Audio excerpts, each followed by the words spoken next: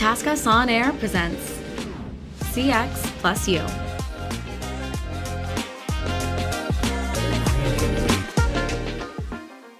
Hey everyone, thanks for tuning in to TaskUs On Air. I'm Jackie Lineberger, Director of FinTech at TaskUs. And I'm Kyle Bottegler, Vice President of FinTech. And welcome to CX+U, the most ridiculously refreshing podcast on all things outsourcing. Today, we are joined by experts Pragya Agarwal, Vice President of Risk and Response, and Surekha Nagpal, Senior Director of Risk and Response. Today, we're going to be discussing how FinTech has transformed over the past couple of years. With high growth and more access, however, this can lead to more risk, and in the end, only strong survive in this tough economy. We've seen a ton of growth with TaskUs clients specifically over the past couple of years with our FinTech clients, with crypto and different FinTechs really taking off in the digital economy. This comes with more risk with AML and KYC. But today we're going to talk more about what the different fraud, AML, and KYC risks are in this space. So, Surekha, I'm going to start with you. We want to explore the growth and the impact that FinTech companies have had on the financial industry. I know we have a ton of large financial institutions out there that have been around forever. So what does the rise of FinTechs mean when it comes to the overall FinTech financial economy, and also for AML and KYC? So before I talk about the evolution, let me first talk about what does FinTech really mean. FinTech is made up of two words really here.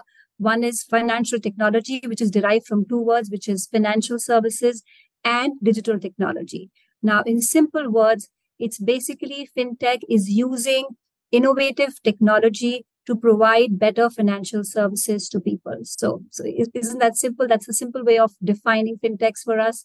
Now, in today's era, really, customers, and that includes all of us, we are not keen to go to a bank physically.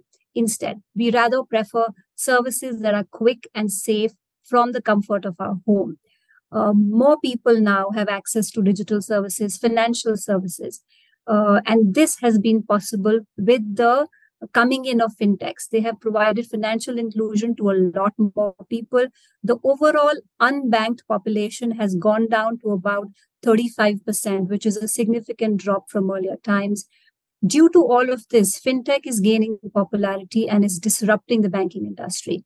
They have brought about ease of transactions, more accessibility, lower cost of operations.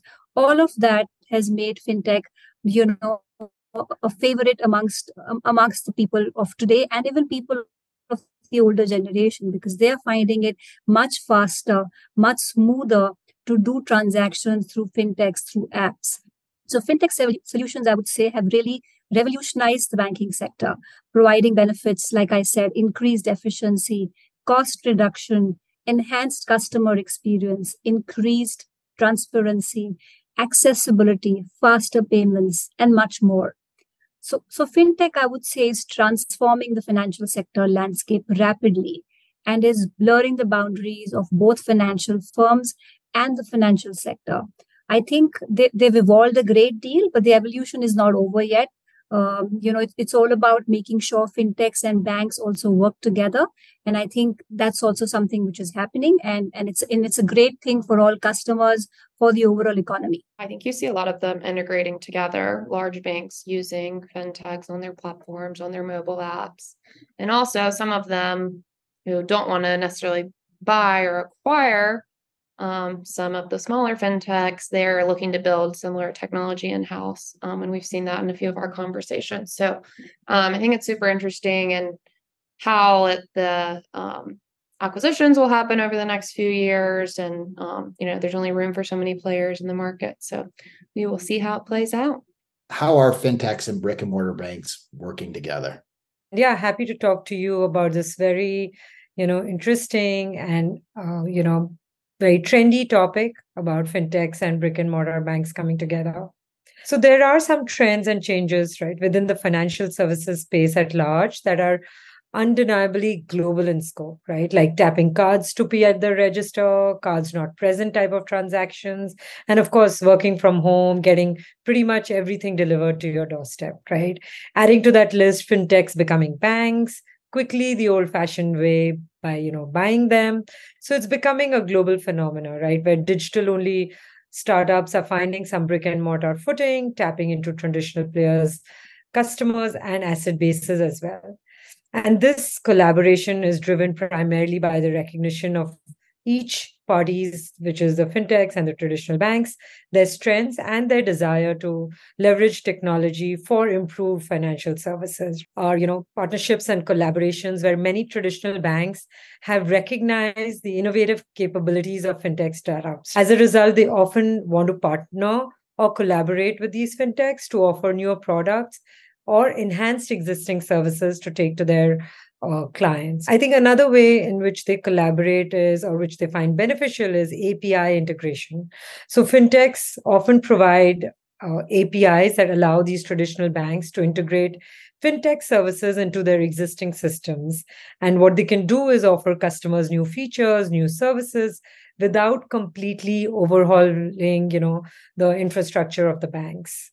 Then, of course, something which we all know is digital banking enhancements, which fintech companies have to offer, or they've been at the forefront of, for developing, user-friendly, innovative digital banking solutions. So traditional banks did not have the luxury of time to develop such enhancements. So they like to partner with fintechs to offer this to their customers. Another important piece, I think, where they're collaborating, or aspect of collaboration, is lending and credit scoring. So fintech specialize in alternative lending and credit scoring, and they've collaborated with traditional banks to improve the efficiency of the lending process. So, by incorporating, say, new data sources or machine learning algorithms, banks can make more informed lending decisions and provide credit to their customers. Customer experience is, of course, a no-brainer. Fintechs are known for their focus on improving customer services, and by collaborating with fintechs, banks can adopt innovative ways to enhance their customer-centric approach, such as, say, chatbots, personalized recommendations, or even robot-driven advisory. Another piece, or another space, right, that fintechs excel in is access to new markets, which the banks want. So fintechs often have a strong digital presence and may excel in servicing previously underserved or unbanked populations. So traditional banks can collaborate with them, expand their reach into those markets, and do some innovations in that space as well. Data analytics and insights is another area where fintechs often possess advanced capabilities in. So banks are collaborating with them more often to gain insights into large sets of data, leading to better customer segmentation, risk assessment, and product development as well. So it's important that, we understand these specifics on how these two, are collaborating, the fintechs and the traditional banks, and they can vary widely based on region, regulatory environment, market trends, and individual business strategies as well. The theme there is it's going to be better, more personalized banking for all. And it's going to be interesting to see what the next chapter brings, as we've already seen so much change in the last, 5 to 10 years. Thank you. Hey, last question for this episode. Let's discuss how the unique characteristics of fintech platforms create vulnerabilities that can be exploited by money launderers and fraudsters. So I think we've talked a lot about the pros. But there are some cons that come along with this. So can you guys dive a little bit more into that? Thanks, Jackie.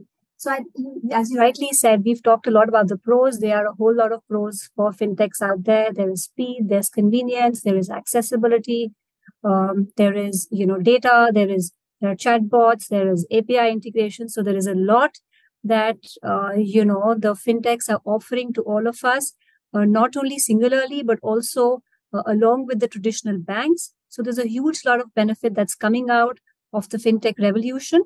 But yes, now coming to the aspect of what are the vulnerabilities that currently exist in the system. So I would think that criminals can actually exploit the speed, the convenience, and the cross-border nature of fintech transactions to actually obscure the origin of funds and integrate them into the financial system. So considering that there is a whole lot of cross-border transactions, anonymous transactions happening out there, it is possible sometimes to obscure the origin of funds, and which is what criminals are using to their advantage. Money laundering, why is it getting attractive for the offenders out there? As I said, there's increase in the initiation of transaction in these systems. There is unlimited money flow out there. And to top it all, as I said, there are transactions which are anonymous from anonymous accounts. Especially cryptocurrencies are making some of the transactions anonymous, though some of it is regulated, but still the degree of anonymity is very high there. From the area of untested business models to the speed and anonymity of online transactions, money launderers have been able to exploit emergent blind spots and vulnerabilities in the traditional AML-CFT frameworks to commit financial crime. Considering the fact that there is significant regulatory penalties associated with any kind of non-compliance, it is important that these service providers, the fintechs, understand these regulations and understand the AML risk that they face and come up with solutions to protect themselves with effective measures, protect their reputation, and prevent themselves from any kind of regulatory fines that they may be imposed on. Yeah, another great episode. Thank you, Surekha. Thank you, Pragya. And thank you to all of our listeners for tuning into this episode of CX+U. If you've enjoyed this episode, follow us on Spotify to catch the next one. You can also discover more about Task Us by visiting our website, www.taskus.com, and follow us on our social media channels, LinkedIn, Twitter, Facebook, and Instagram. Till then, this is Jackie Leinberger and Kyle Bodeglier saying have a ridiculously good day.